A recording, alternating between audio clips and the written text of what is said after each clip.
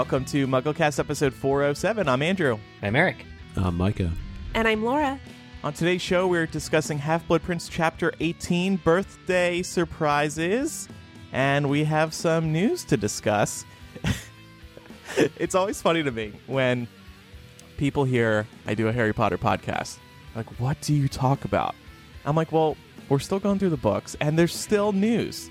And this is a perfect example of how this stuff just comes up, and it just works so well for a weekly Harry Potter podcast.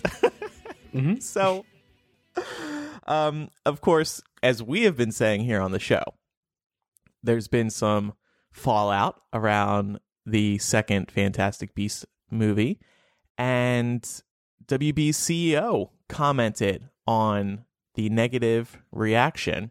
He was speaking to the Los Angeles Times for some reason, and they said, so what went wrong with Fantastic Beasts 2? Oh.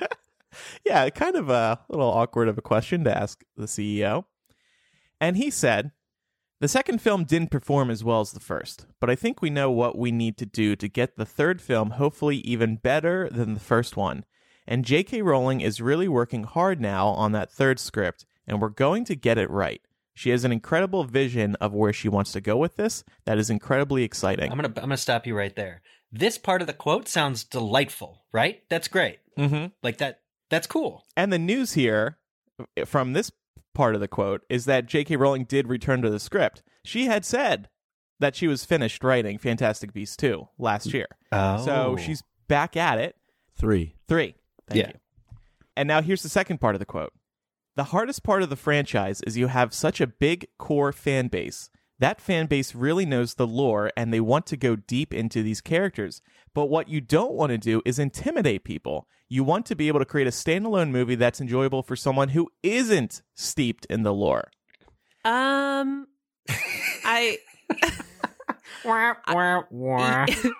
So I think that most anybody would be cool with all the extra lore that we were getting in the films if it made sense. Thank you. Right. Laura. Like if there was the appropriate amount of context included. Right. This quote kind of scares me because their hypothesis is incorrect. Right. They're not pursuing the right path here. It's not that that they're having a hard time balancing the hardcore fans and pleasing the casual people who maybe don't care about what the hardcore fans do. It's that the hardcore fans need to understand everything that you're saying, and so do the softcore fans, the casual fans. Right? That's the problem. Correct. Yeah, I'd love to complain that this film was only for general audiences. Oh my God, we didn't get anything deep. But the things we got just didn't make any sense. And I'm not talking about, like, the films are allowed to end on a cliffhanger. That's not, I mean, if you set aside the Dumbledore reveal at the end of the movie, you still get a film that, I mean, even general audiences, it's not clear why these characters are doing these things. And it's everything with the prophecy. It's just so jumbled and mixed, and the plot and execution is not that of a standard film. It's just not, it's not how you tell a movie story. And so I'm very confused how the CEO appears to have gotten the mixed message again about what went wrong. Yeah. And I think that anytime a CEO is doing an interview like this, he or she has the questions in advance for the most part, so they know what they're going to be asked, so they're able to prepare a response. And I agree with what you both said. I think that it was just too confusing. And if the movie did end, let's say not long after you had that big battle scene, you did have these sort of cliffhanger moments. You had Credence go over with Grindelwald. You had Queenie go over with Grindelwald. And then just minutes later, you have this big reveal about Aurelius Dumbledore. And I just think it didn't sit well the way it was delivered to fans. It was too confusing. I had people who were in the theater with me who they were so confused. They just didn't get it, especially because, Eric, to your point, you're spending the entire film focused on this prophecy and thinking that you're going to get a reveal that Credence is Lita's brother, and we talked last week about these deleted scenes. I think some of those deleted scenes maybe would have helped with the flow of the story. Maybe they make the movie, 7-8 minutes longer, but it would have, I think, helped with the storytelling component. I agree. This is a pre-scripted response by the CEO, and I don't really know that it tells us anything. If J.K. Rowling would have said some of these things, I think maybe we would have responded a little bit differently, but would have been so much worse. How many movies does the WB CEO have to be concerned with over the course of a year? Mm-hmm. Yeah, lots. Mm-hmm. I think the Harry Potter franchise is very important to him. It's one of their 3 big franchises right now, DC, Lego, and this. And for what it's worth, I remember that Kevin Sugihara, the WB CEO, was the one who went directly to J.K. Rowling, sat down with her and said, hey, can we do anything with Fantastic Beasts? And she credits Kevin with getting this series going. There's a quote from her being like, when I say he's literally responsible for this happening, I mean it.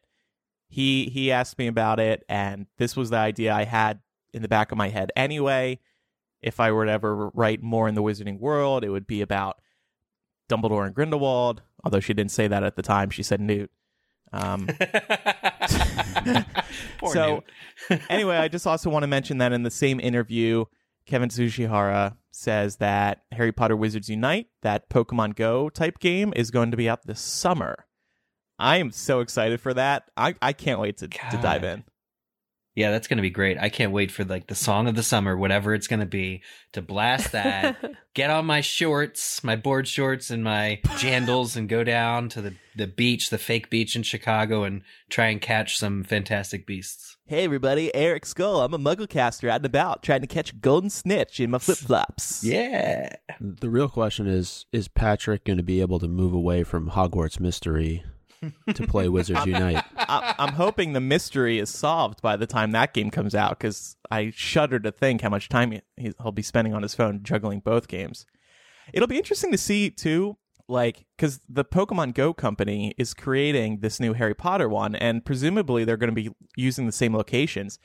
Is my local 7-Eleven just going to be populated with Pokemon Go and Wizards Unite players now? Just yesterday, they were all congregating at the 7-Eleven because of something going on in Pokemon Go. Oh, those hooligans. That's going to be us. Yeah. Just trying to buy my Gatorade. Get out of here. So, update on Rolling Watch. She did kind of come back. She tweeted happy album release day to the Fat Cops, which is a indie rock band. Eric did a little research there. So she's not tweeting anything yet for anyone who's keeping track, but she did tweet that message directly to the band. Yeah. And she favorited a couple of tweets. Yeah, she liked a review of their tweets. She liked a reply. And as you say, wish them a happy album release. So I thought we might actually play this music. See, it wasn't the well wishes of fans across the world that brought her back to Twitter. It was this album release of this band that nobody's heard of. So I thought we should play them because obviously they're good enough to bring Rowling back to Twitter to achieve the impossible. Is this how we get J.K. Rowling to notice us? We start a band? Maybe. Oh my God. We can call ourselves Muggle and the Casters. Okay. Who's the Muggle? You. Micah, you're the Muggle. Here's a brief clip. Let's hear it for any good.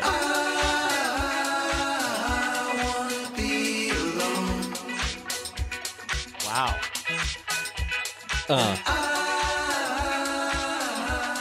Want to be a Mugglecaster? Okay, good stuff. So, on to Muggle Mail now. We only got one email. You know what, dear listeners? We're not getting many emails, and we would love if you emailed us. Old school. We get voicemails, which is great. We'll get back to them. But we would love if people wrote in, mugglecast@gmail.com, or you can use the Mugglecast website. This is from Amy. She said, "Hello, Mugglecasters. I'm hoping to leave you a voicemail as well to gush about the studio tour and Cursed Child. But for now, I wanted to tell you about my family's photos taken at platform 9 3/4 last week. We took our daughter to London for her 9 3/4 birthday. Oh. And had the most magical time doing all things Harry Potter. The staff at platform 9 3/4 was so excited for her day and the fact that she had sign. I don't know what that means, but A sign. Oh, maybe. the sign in the photo.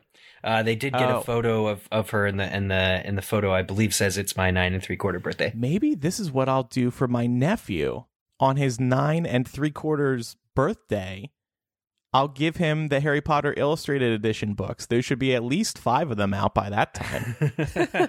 But one of them will be part 1 of book 4, part 2. Keep dreaming, Eric. I They're know. all one book.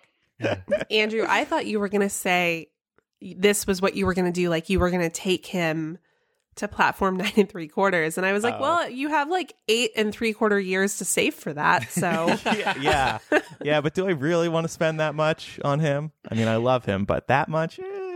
Well, I thought I was nerdy for celebrating half birthdays every year, but like this 9 3/4 thing is gonna catch on. This is phenomenal. I want to know how Amy thought of it or heard of it, but this is an amazing way to celebrate for a kid who's into Harry Potter. I agree. And I also feel like that's a good age to start reading the Harry Potter books. Clearly, your daughter already read them, but that's really cool. And that's why I'm thinking like maybe I'll get my nephew into Harry Potter when he turns 9 3/4. Mm-hmm. We should have had a birthday party when MuggleCast turned 9 3/4. Yeah, that was a missed opportunity. Oh, man. Well, when we turn 687 for Harry's Vault, we'll go to Gringotts. Episode 687, that's realistic. Oh, I guess so, yeah. So, before we get to chapter by chapter, we have a new sponsor this week that I think any Hogwarts student would be interested in signing up for, Chegg. If you're like me, you might know Chegg from their textbook rentals back in the day. I used to use them as a college student, but they actually do a lot more these days. Today, they are the leader in online study assistance. Whether you need textbook solutions or expert Q&A, there's no better tool to help you ace any class than Chegg Study. We've all been there, students. You're trying to study, you're trying to complete some homework, and you just get stuck. You just can't find any information on Horcruxes or antidotes. You need reliable guidance that can help you complete your work and get back to your Netflix binge, or in my case, when I was in college, getting back to working on MuggleNet.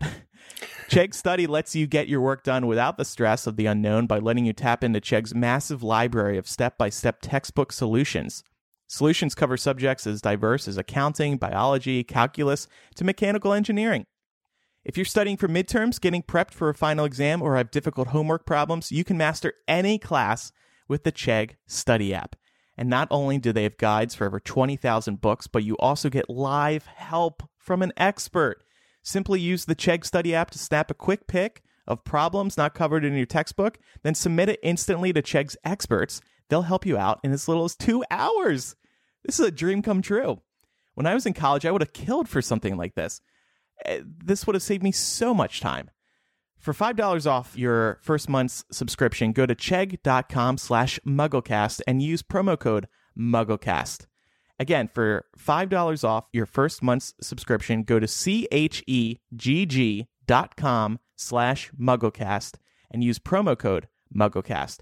If you're in school, you're going to want to give this a try, and this special offer is just a great deal. So again, chegg.com/mugglecast. Get $5 off. All right, it's time now for Chapter by Chapter. We're discussing Half-Blood Prince Chapter 18, Birthday Surprises. You know, guys, did you notice that in this chapter, they're transitioning from February to March, like we are IRL? Oh, yeah. Did we plan it that way? Let's say yes. Yeah, of course. Yeah, I mean, it's basically Ron's birthday is March 1st, which was just 2 days ago when I was reading this chapter. So it felt real special. Yeah, happy birthday, Ron. Yeah. Laura, weren't you a big Ron fan back in the day? I was, and I really hate what the movies did to him. I feel like there's so much of Ron's character that either gets like sort of the best aspects of Ron get moved over to Hermione for whatever reason. Ooh. And then they just kind of make him look like an idiot throughout the entire thing. He's an idiot for much of the books, but And this book especially. yeah, but there are many redeeming qualities that I feel like are not demonstrated in the films. So I He's was an very idiot, disappointed in but that. he's your idiot. Yeah, kind of. All right, so let's do the 7-word summary. Laura, start us off. Ron. Doesn't. Really? Love. Romilda. Vain. Micah. Yeah, well, Eric kind of threw a wrench in okay, it there. I kind of... All right. No. You have to. I can retcon it. You've already said your word. All right. You could make it veins. Wholeheartedly. Oh. Wholeheartedly. Oh. I was going to say no mo. No mo. Tim, that's one word. Or atoll. All right, so that's a good one. I feel like that was pretty accurate and fit well.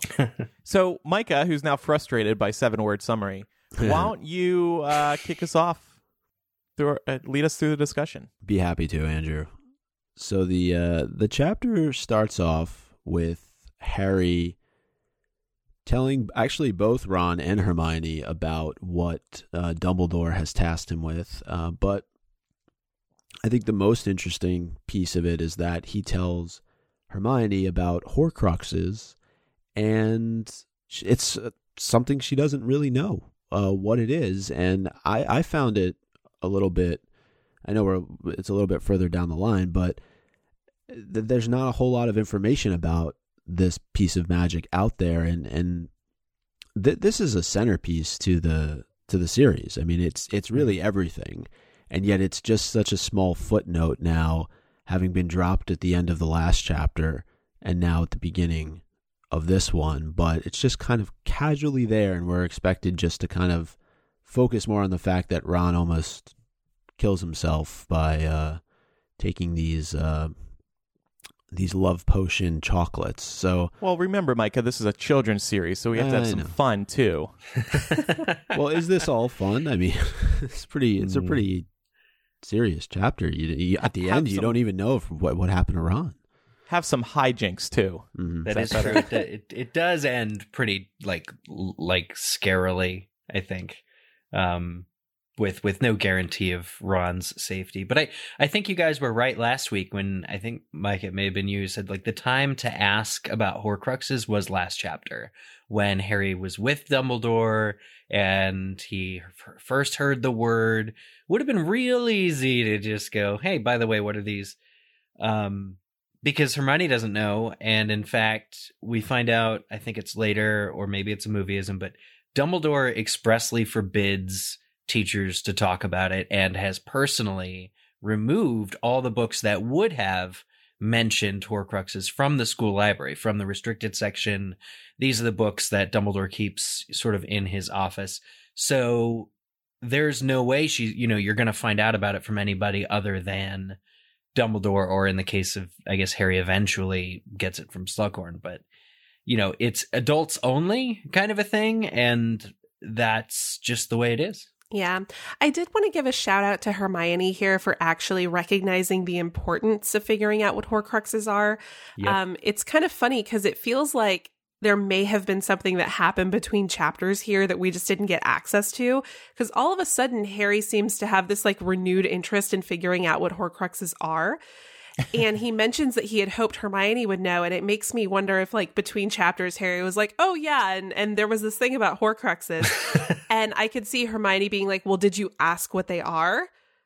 And then when Harry says, no, Hermione's like, okay, idiot, let me go try and figure this out for you. Is it the fact that they're so hard to get information on that Harry is now really intrigued by them?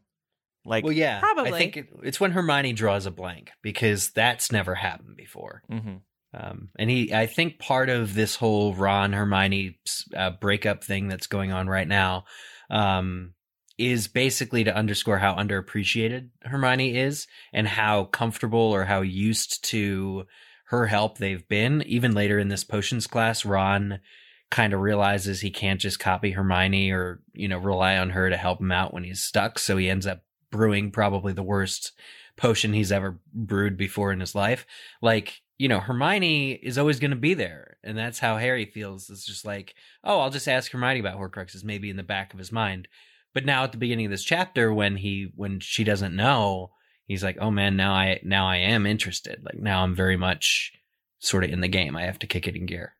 Right. And I think one of the other things that's kind of underscored through this chapter when we're talking about the Horcruxes or we're talking about the potion making is the fact that when the three of them aren't working together, it makes things a lot more challenging and a lot more difficult because they all bring something to the table. And I think it's challenging, particularly for Harry, to have to constantly be sharing information in two different situations, right? He can't tell Ron and Hermione together about what Dumbledore has tasked him with. Can't tell both of them together about the Horcruxes. They can't work on a solution together. The same thing as it relates to Malfoy and what he's up to later in the chapter. I think when they're together, they're at their best. Yeah. Need to get the band back together. This is so sad. I can't take it anymore. So they do have this potions lesson, and it's no match for the Half-Blood Prince. Harry finally feels like he might be stuck because he can't find a solution. He can't find some notes about an antidote. But wait a second. He flips a few more pages, and he finds a note that says, oh, just shove a Bezoar down its throat. And Harry ends up deciding to try this, and lo and behold, it works. But an interesting thing here is that Harry realizes, wait, hasn't Snape brought up Bezoars before? And what's interesting to me is that this note, just stuff one of these down its throat, is so in contrast to the line that Harry recalls from Potions. Like one of them is just so like slapdash, and the other one is so, formal, teacher. So it's like you can't really make the connection there, but should Harry have? Not necessarily, but I think the reader could have, because you have that very, as you say, it's very teacher-esque, the way it's kind of scripted and written out about Bezoars, and then not a paragraph later, it's referencing the fact that, well, hadn't Snape mentioned them in Harry's first ever potions class? I feel like that was a little bit of a way for J.K. Rowling to drop a clue for readers that there could be some connection here that we're still not figuring out as readers. If anything, the handwriting on the box of Bezoars should match that of the Half-Blood Prince. Because he wrote Bezoars on the box, presuming he wrote it and didn't get it at a store where the cardboard box had already been written on Bezoars. But this still, like, as a reader, though, I still don't find this like to be a very big clue. No, but it's subtle. It's kind of brilliant. Subtle, in its exactly. Subtlety. It's there. It's there. It's a thing. And I just thought, too, that this whole potions class was very foretelling of what was to happen later on in the chapter with Ron, right? It's trying to come up with these antidotes, and then all of a sudden, Harry finds the solution by flipping a couple of pages and going and getting a Bezoar. So, see, I loved the couple of pages here where it seemed like Harry would finally lose or have to come clean, or that was, I thought, really good tension. Hermione's kind of gloating a bit too much for my liking. It's just, she's just so happy to see Harry fail. And when he doesn't, I think we kind of feel with her. Like I feel Hermione's pain in this chapter most, of when Harry's able to yet again kind of cheek his way into Slughorn's good graces. When I think it's said that she isolates 52 separate poisons or something like that, like in her antidote that she's trying to make. And that's all well and good, though. But if Harry didn't flip those pages, what would have happened at the end of the chapter? Yeah, considering Slughorn does not have like a a game time reaction. That's He's too hungover. He would have died on his birthday, and Laura would have been really upset. Yep. Her idiot. Dead. Yeah. So it definitely makes internal sense for him to see what the beezer is, and then he uses it later in the chapter. Yeah. That's right. But yeah, I totally felt Hermione's frustration here. Like, she's worked her ass off throughout this entire lesson based off her actual knowledge. Like, she is actually the better student. Yeah. And yet, here's Harry again pulling an answer out of this book that, you know, is not in any way indicative of his actual talent at potions. And yet he's getting all the fanfare still. Mm-hmm. But if Hermione was a true friend, she would realize the fact that Harry needs to endear himself to Slughorn, and what better way to do this than to continue what the Half-Blood Prince is providing him with. Well, And actually, I think she is a real friend because she's telling him early on in the chapter that he needs to come up with a strategy for how he's going to approach Slughorn. And he just seems to think like, oh, I'll just hang out and talk to him after class. And we see how well that goes. Yes. No, that's a good point. But this book also has saved Ron's life, so Hermione should be a big fan of it now. Well, she doesn't know that yet. It's just that Harry's chosen to rely on this book 100%. Like it's if Harry had seen, I like to think of myself, if I were a student and if I got this book, I'd be like, okay, this is very helpful. It's sort of a game changer on things, but I still haven't grasped the fundamentals of why potions. Like, that's Harry's big thing in this chapter, is he needs to understand the basic rudimentary laws of potion making to be able to complete this exercise, and he just doesn't. So it's not, I mean, to use the book to get you halfway is kind of smart and useful and would have been the better call, but Harry wouldn't have been so paralyzed if he had sort of just a basic understanding of potions. I mean, he's a 6th year potion student. He should generally understand what the deal is with potions, but he seems to really not be able to without he's using the book as a crutch a little bit too much. Yeah, and actually Slughorn mentions when Harry gives him the Bezoar, he's like, well, yeah, like, this is really cheeky and clever, but it doesn't work on everything, so you should still understand how this works. You know, Slughorn is very genial about Harry, and part of that has to do with him reading the Half-Blood Prince's book. But there's also this connection. It got brought up again, and I want to get your guys' thoughts on it. It's just, he brings up how Lily was such a good potioner. And I keep forgetting that that's not just like a throwaway line. Like, now I want to ask, you know, if Lily was so good at potions, shouldn't she have just married Snape? Like, and gotten it over with? Like, I often think of Snape's Patronus as being, okay, so like he was totally into her and that's kind of creepy, but it sounds like they really did have something in common. Like, the Half-Blood Prince, aka Snape, really understood potions, had that intuitive knack in much the way that Slughorn describes Lily as having had. So is it possible, guys, that they were more alike than we appreciate often? Totally. I think 100%. I think one of the interesting things about Snape's character is that were he less of a jackass, he could have been Harry's father.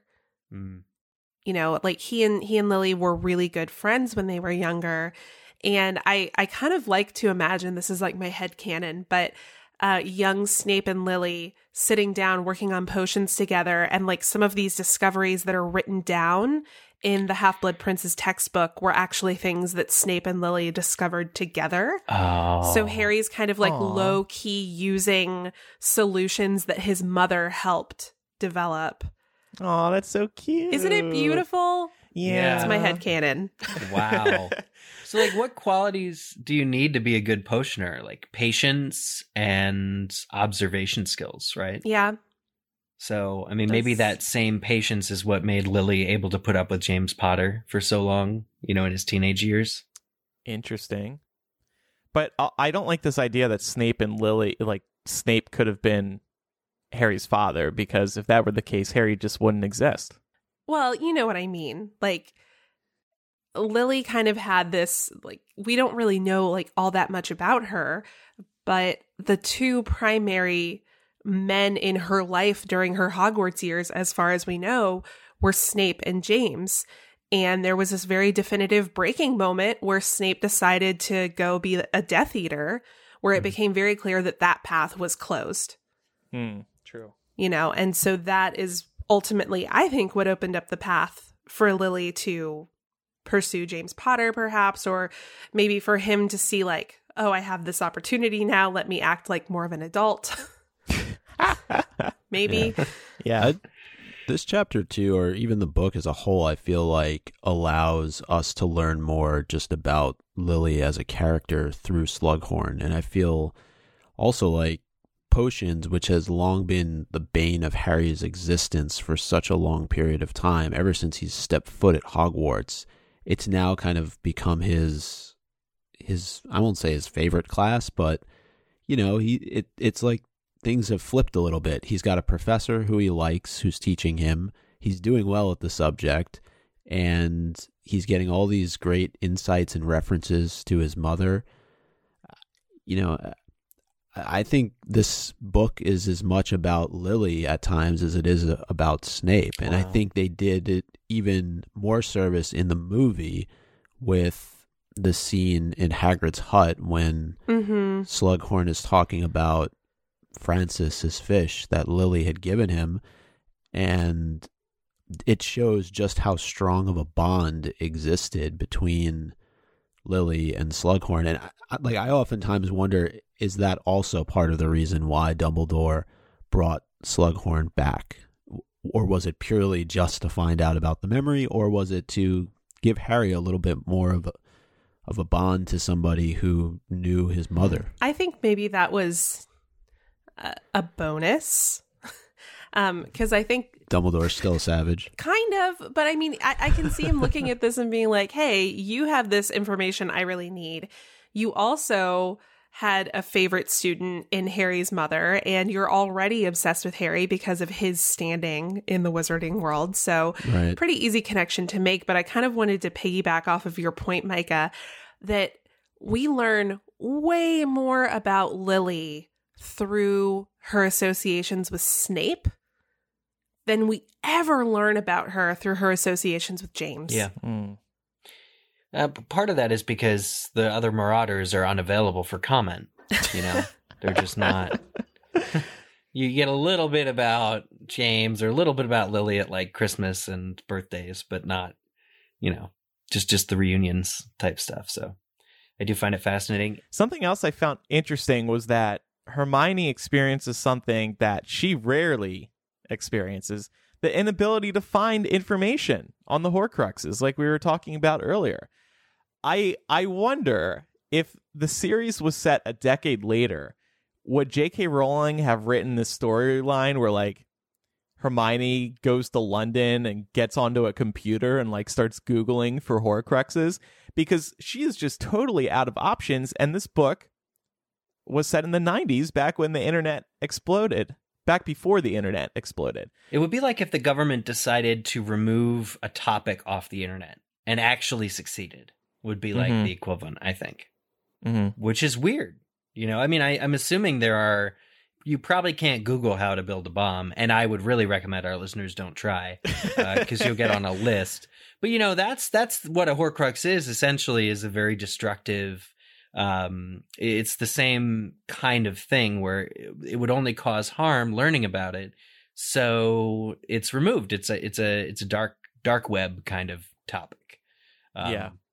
Yeah, it's definitely never happened before. Like Hermione, the library has never failed Hermione. She's even found like Nicholas Flamel, and she did a massive search for that back in year 1.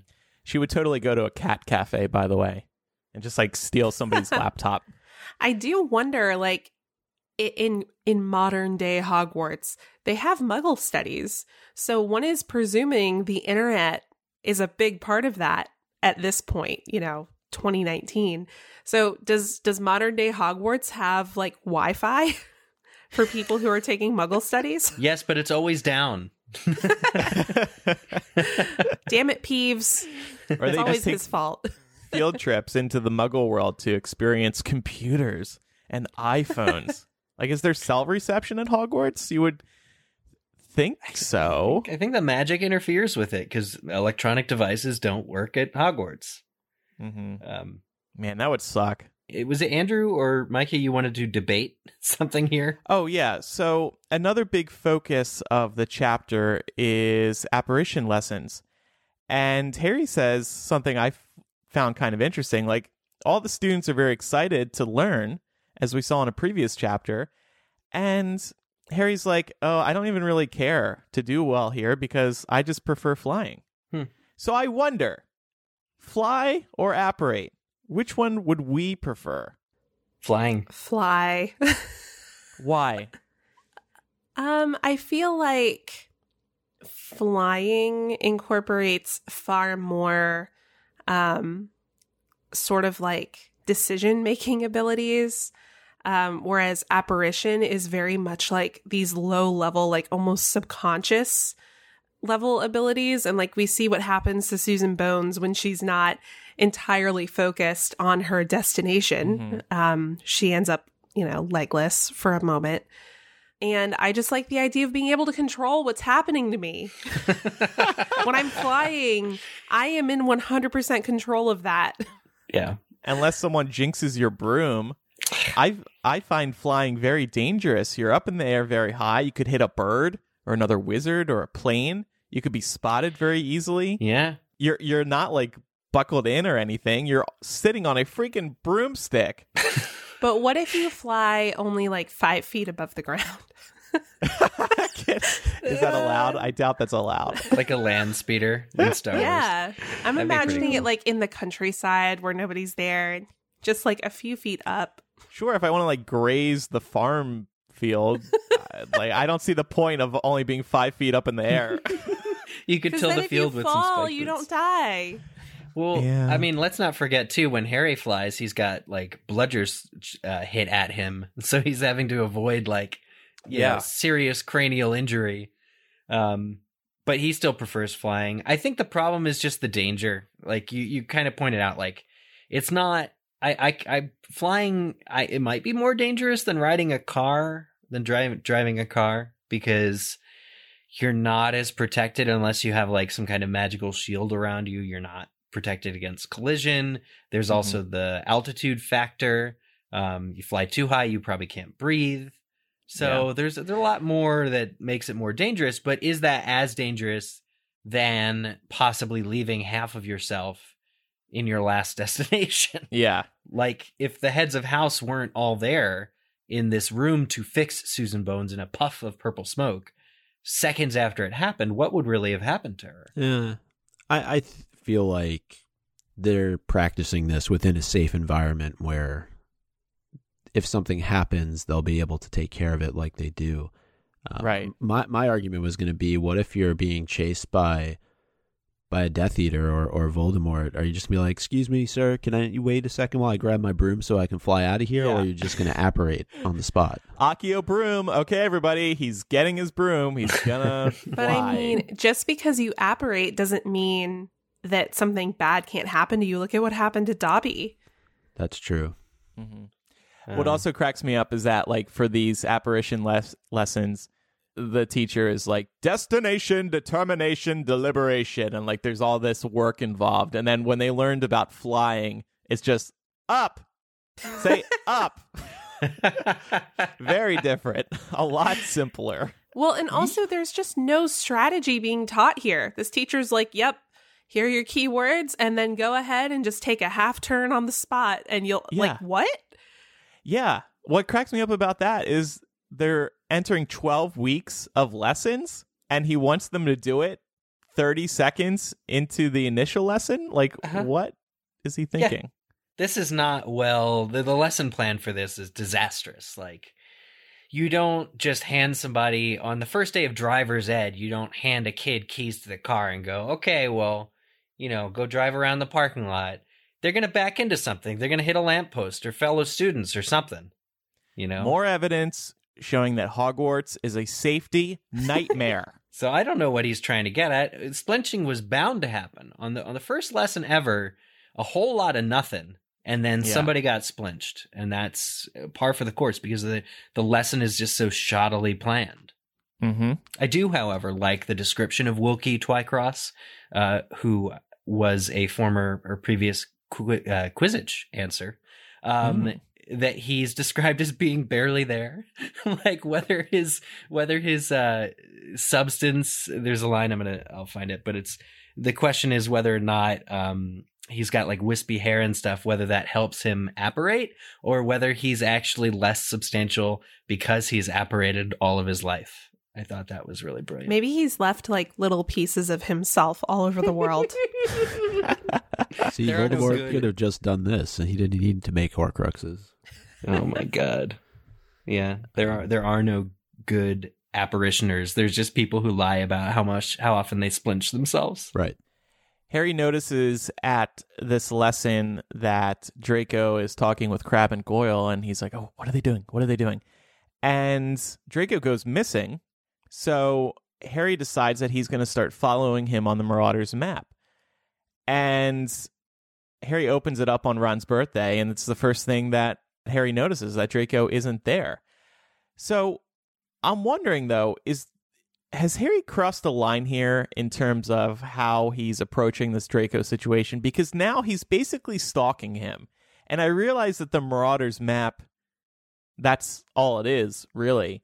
It just made me it made me wonder if Harry is going too far and if we should seriously consider Harry to be a stalker. Because Harry doesn't really have much evidence that Malfoy is up to anything bad. So he just has his suspicions. So should Harry,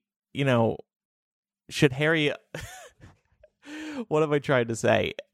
Unless Harry's a murderer, unless Malfoy's a murderer, and Harry Potter is Cormoran Strike, I think he's out of line.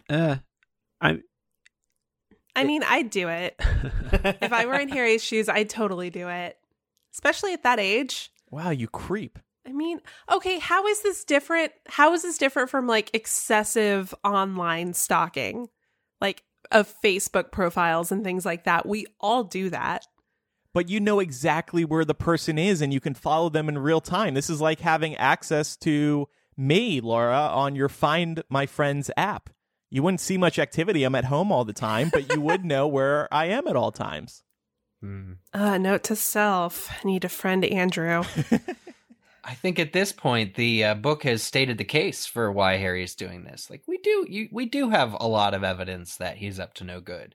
Harry has been following all year and seeing, what he says to Snape, overhearing that, seeing him in Diagon Alley. He knows Draco's up to no good.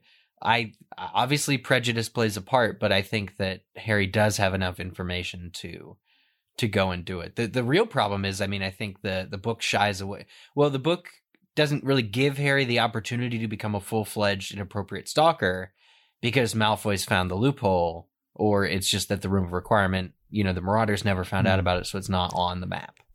I think he has even more reason to be suspicious, especially after he does a little bit of listening in on Malfoy, Crabbe, and Goyle during the apparition lesson. And right, it comes down to the fact that Harry is just not satisfied with the response that Dumbledore provided him with during their last lesson when he gave him all the details on the unbreakable vow. And he's Harry, so of course he's going to, ever since day one at Hogwarts, right?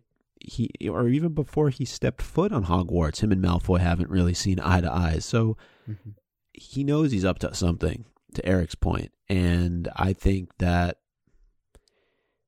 if he's able to keep tabs on him with the Marauders map, then what's the big deal? Nobody else seems to be. Because Harry's taking matters into his own hands. Yeah, but you're stalking somebody. I think he needs more evidence before this is warranted. I think Harry, Ron, and Hermione should be followed right now because they're trying to look up Horcruxes. The NSA. That's more dangerous. NSA wizards are coming after them for their search history. Yeah. Anyway, it just felt weird to me because especially maybe what felt especially bad about it was Ron's birthday and Harry's just focused on following Draco. Maybe that was part of it. But speaking of Ron's birthday, Harry can't really focus on Draco for too long because Ron has accidentally taken a chocolate spiked love potion, and this was actually one that was given to Harry by Romilda Vane. We clearly see that it was given, that it was Romilda's idea, because Ron suddenly falls in love with Romilda. But it's in Harry's trunk. I'm assuming at some point we learn how it got there, or did it show up earlier on in the book and he just kind of tossed it in there? Yeah. Yeah. That's what Didn't happens. she give it to him while he was like walking into the common room? Yeah. Oh, yeah. Yeah, he had other stuff That's to do. right. Mm-hmm. Yeah, and he was kind of like, okay, thanks. But wouldn't you throw it out? Why would you throw it in your trunk? Well, he didn't realize then that they were... I mean, he didn't know for sure that they were spiked or whatever. And even now, he didn't intend to take them out. He opened his trunk to look for the Marauder's map so he could stalk Malfoy. So it's actually a little bit of clever coordination of how those chocolates got onto Ron's bed and into Ron's mouth. But we've discovered that if Ron sees food, he's going to eat it. Yeah, and they didn't even end up on his bed, because at one point Harry calls him out. He's like, you just picked those up off the floor, didn't you? And Ron was like, no, I just knocked them off my bed. Gosh, Harry. It's his birthday. He wants some chocolate. Give him a break. Ron, I think they're like with a bow on them or something, the chocolates, you know. So considering it was the one day of the year where Ron could mistake that as being a present for him, I think it's fair enough. Oh, I agree. Yeah. But what's interesting is that Slughorn says love potions age over time. So this reaction that Ron is seen having, I mean, he even physically assaults Harry, punches him right in the ear. You know, what would have the effect have been on Harry if Harry had like eaten chocolates that night? Like that was over Christmas or something. So it's like probably 3 months ago that the love potion was meant to be ingested. Would he have just had like a vague kind of affection for Romilda? Well, yeah, it probably would not have been as intense, because Slughorn says the longer it sits, the more intense it gets, which I found very interesting. But just the fact that it drives Ron to punch Harry, like, wow. Yeah. That is crazy. Yeah, and I mean, he'll believe anything that he's told about Romilda at this point. Like, he actually believes that Romilda is going to be in Slughorn's office just because he's so desperate to see her, which I don't think is a reaction Harry would have had if he had eaten these back over Christmas.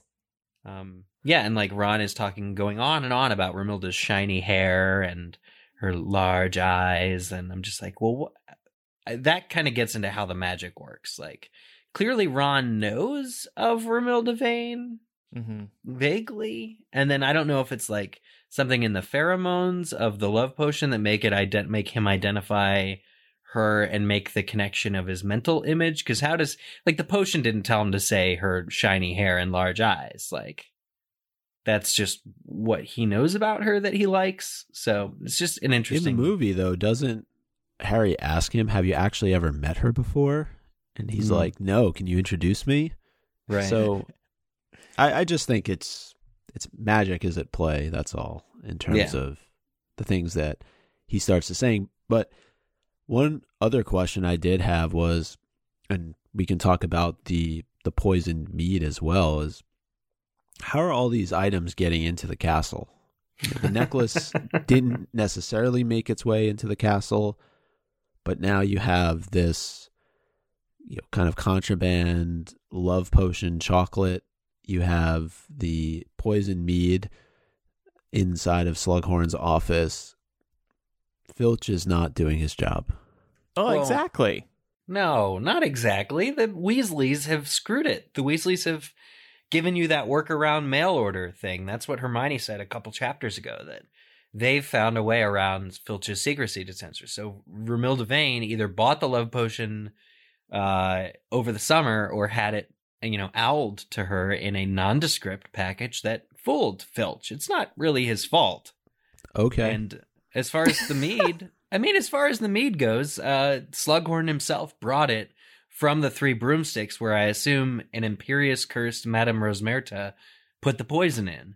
So we're talking about like adults who are not your normal, like, I don't know if the adults don't get scanned when they enter Hogwarts, but it just seems that Slughorn was certainly shocked to discover that something he gave to Ron could have been, from his personal store, could have been not what he thought it was. But look, it's Filch's responsibility. That was his job. Prevent dark magic from entering the school. Maybe they shouldn't make a squib the protector of a magic school. I agree. Yeah, I was thinking about that too. Also, Dumbledore, why isn't Dumbledore in charge of this? Seriously. He's busy. I get that he's busy, but you're still the headmaster of this school. You are the greatest wizard of your age. Perhaps you should have some sort of oversight on the committee that scans things that come into the castle. Well, maybe it should have been McGonagall. She's a little less busy, and she's the number 2 at Hogwarts. Or just any teacher there who isn't a squib. Yeah. I mean, to be honest about McGonagall, though, I think we've recently found out that she's actually much older in these books than we realized when we were reading at the time. So Wow. she probably needs a lot of naps. Aw. Oh my God. Every year, Dumbledore should not only find a DADA teacher, but also a security head. That should have been a plot point in each of these books. And the position could have been cursed, just like the DADA teacher is. Do you think that he's just fine with collateral damage on this front? He really doesn't care. Yeah, he knows There's Malfoy's so loose. many issues. He knows Malfoy's trying to kill him. He knows Malfoy's on the loose. And first Katie Bell almost dies, and now Ron almost dies. Harry would never have forgiven Dumbledore. Never. If Dumbledore's carelessness and brushing off his suspicions about Draco ended in Ron's death because Dumbledore didn't want to look into it, or Dumbledore actively knew, and it was later to be revealed that he did nothing about what all this poison going around. Speaking of the love potion, so Lavender sees Ron and Lavender see each other while Ron is heading out to go see his new love, Romilda, and this ends up breaking their relationship. And this is the starting point of it falling apart. So we asked on Patreon this week, do you think if your partner was love potioned and you saw them falling for someone else, do you think your relationship could survive such an attack? And Tiare said, did you mean, would the person who gave my partner a love potion survive my attack? And the answer is no. That one had the most likes. Robbie said, if I knew it was love potion, then of course. Megan said, anyone else kind of wish your husband would suddenly come under the effects of a love potion so that he would leave you alone for a while? No, that's just me. Hope he doesn't listen to the podcast. That's a topic for another show, it sounds like. Kelsey says, no victim shaming and blaming. Whoever gave him that potion, though, nope.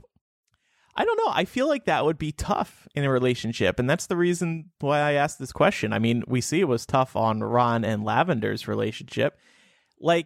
Your relationship is being opened up in a way you never imagined. It's like cheating. I know that a love potion is at play, but it must feel like cheating because suddenly you're seeing Bae go after someone else. And it's like, maybe our relationship is fragile if the love potion could break through. Well, I think that in this case, the love potion was a conveniently timed occurrence because Ron and Lavender's relationship was already not the most steady thing. I mean, it's basically based on lots of making out and PDA, and that's about it. So I don't think that there was much of a foundational strength to that relationship to begin with. Whereas for a couple who's been together for years and years, if somebody gets dosed, it's not quite the same thing. Yeah. Still, it would just be so sad to see my love with another woman. Ugh. Bree said we would survive, but only after an exclamation of, not my husband, you bitch. Yeah, we'll say there's a lot of patrons who will definitely have it out for the person who administered the love potion. So Yeah. I didn't even think about that part. Well, yeah, because it's effectively like roofing somebody's partner. Yeah. Love potions really need to go. They'd have no place in this post-Me Too era. Correct. I don't think. Yeah. That's, God, it's not like the olden days, right, Laura? That's right. Not like the 1920s. Things were just so much easier back then.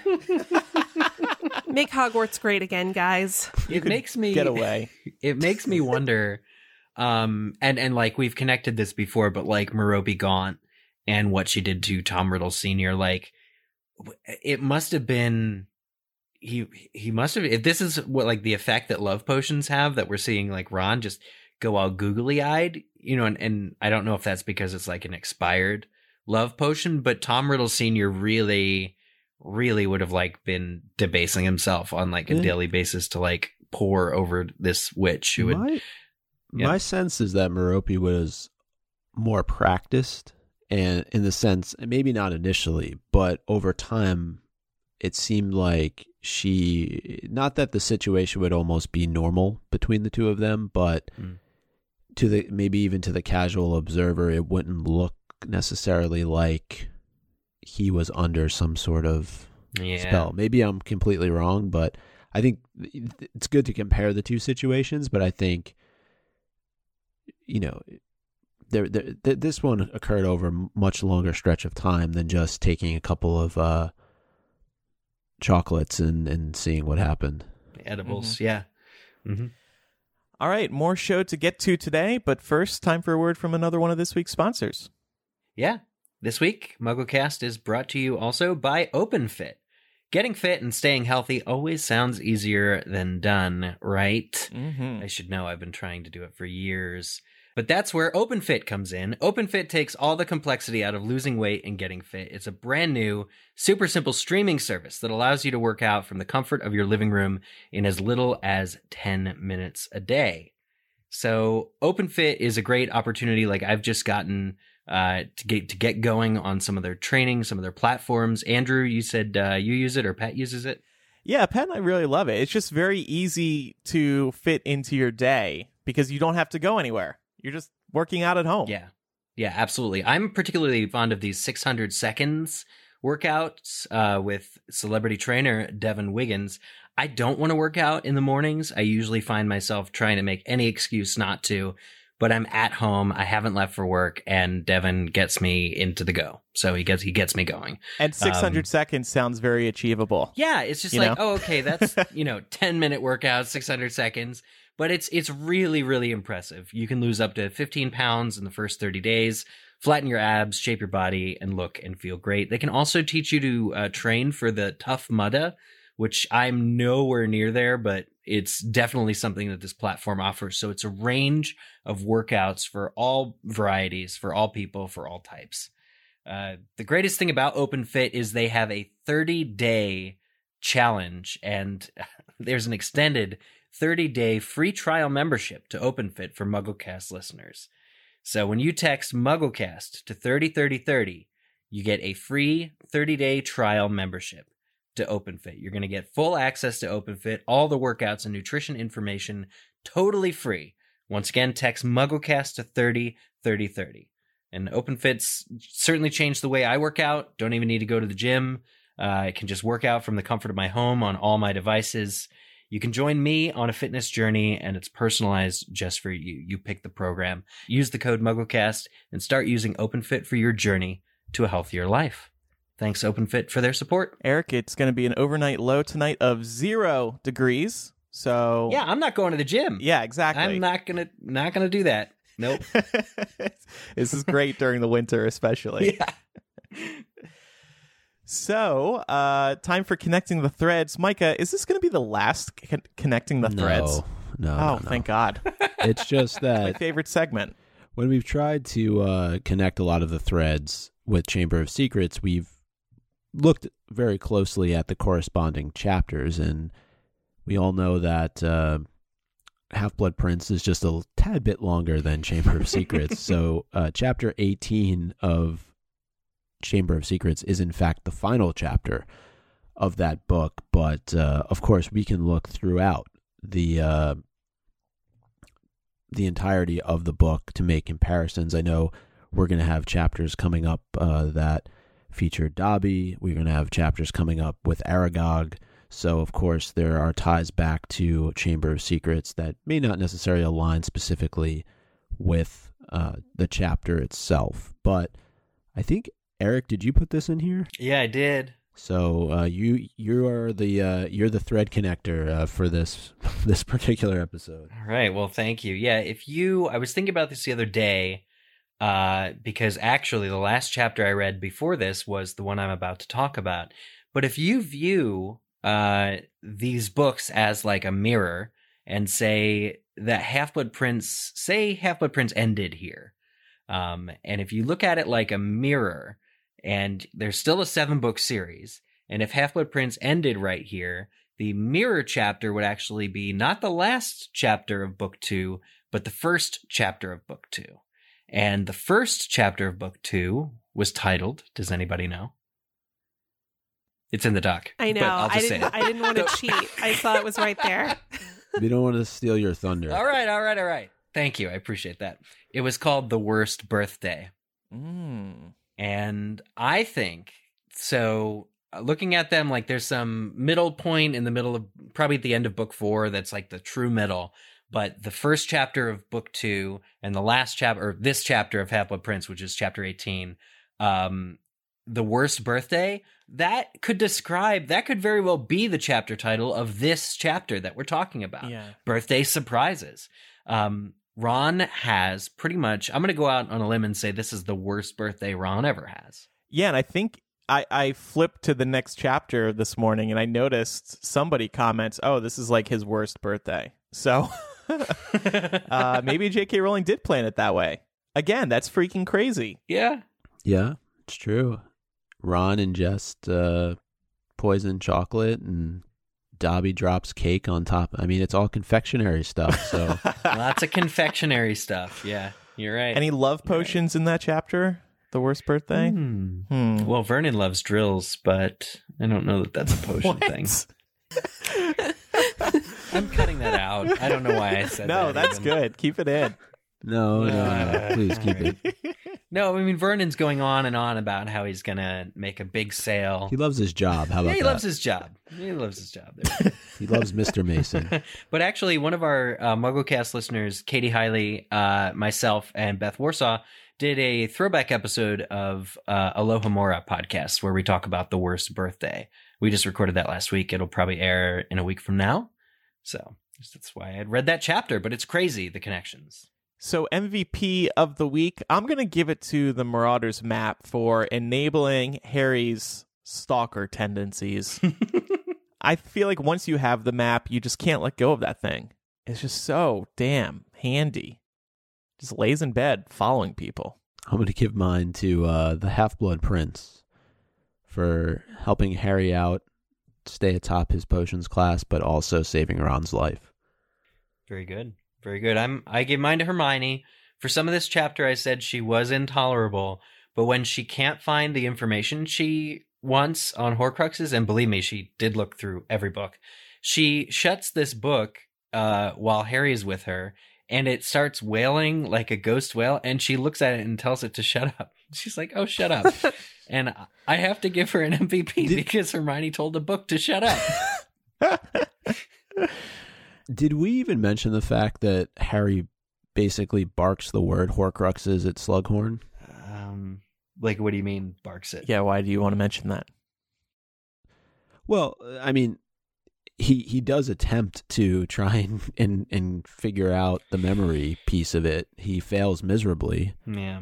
I just don't remember if we spoke about it at all. No, Laura mentioned that it failed, that it was a failed attempt, but we didn't specifically get into it. Okay. Yeah, because he didn't have a plan. That's right. His very intelligent friend told him he should have. Anyway, I'm going to give my MVP of the week to the Bazaar. That thing came in clutch twice in this chapter. Yeah. And it was the same one too. It wasn't like it was different bazaars. It was the same one. Wait, no, it wasn't. Yeah, because Harry went and got it out of Slughorn's stuff, and he said it was the one from the class. Oh, you know what? I was thinking you had to pull it out of somebody's mouth to get it a second time to use it. Never mind. It wasn't his potions kit, though. He didn't use it in the class, though. Yeah. Okay. I was like, wait, that's impossible. It doesn't make any sense. But yeah. It just goes to show you, goats save lives. Wow. I think Laura's MVP is the best of the week. Literally speaking, it is the most valuable. It's the goat. The goat. Greatest of all time. Episode title. And rename the chapter, Half-Blood Prince Chapter 18, Destination, Determination, Deliberation. That's how I read it. Nice. In my head. All right. I went with Harry Potter and the Half-Blood Prince Chapter 18. Andrew, hopefully you'll enjoy this one. Monitoring Malfoy. Yeah. You creep. Yeah, you can add that in it. Hold on. Monitoring Malfoy. Yeah, creep. He added it to our notes. Oh, God. The chapter idea I had for a title was a quote from earlier in the chapter when Harry's with Hermione in the snow. Harry Potter and the Half-Blood Prince, Chapter 18, Knee Deep in Sorrow. All right.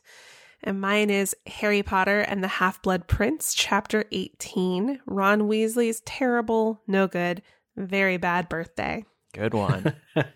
If you have anything to say about this week's discussion, email us, mugglecast@gmail.com, or use the contact form on mugglecast.com, or give us a call with your feedback.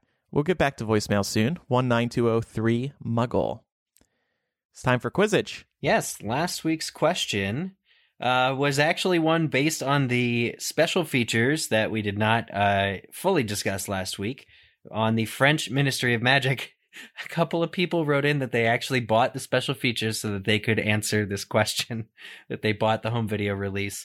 But it turns out there was, as one of our listeners, Sarah Davis, pointed out, the Quizzitch question was answered in a LA Times article as well. So Go figure. Yeah, I was not expecting this, but the specific minute detail, which was, by the way, 100 circular typewriters, or circular period typewriters. I think they were called ticker tape machines in the DVD documentary.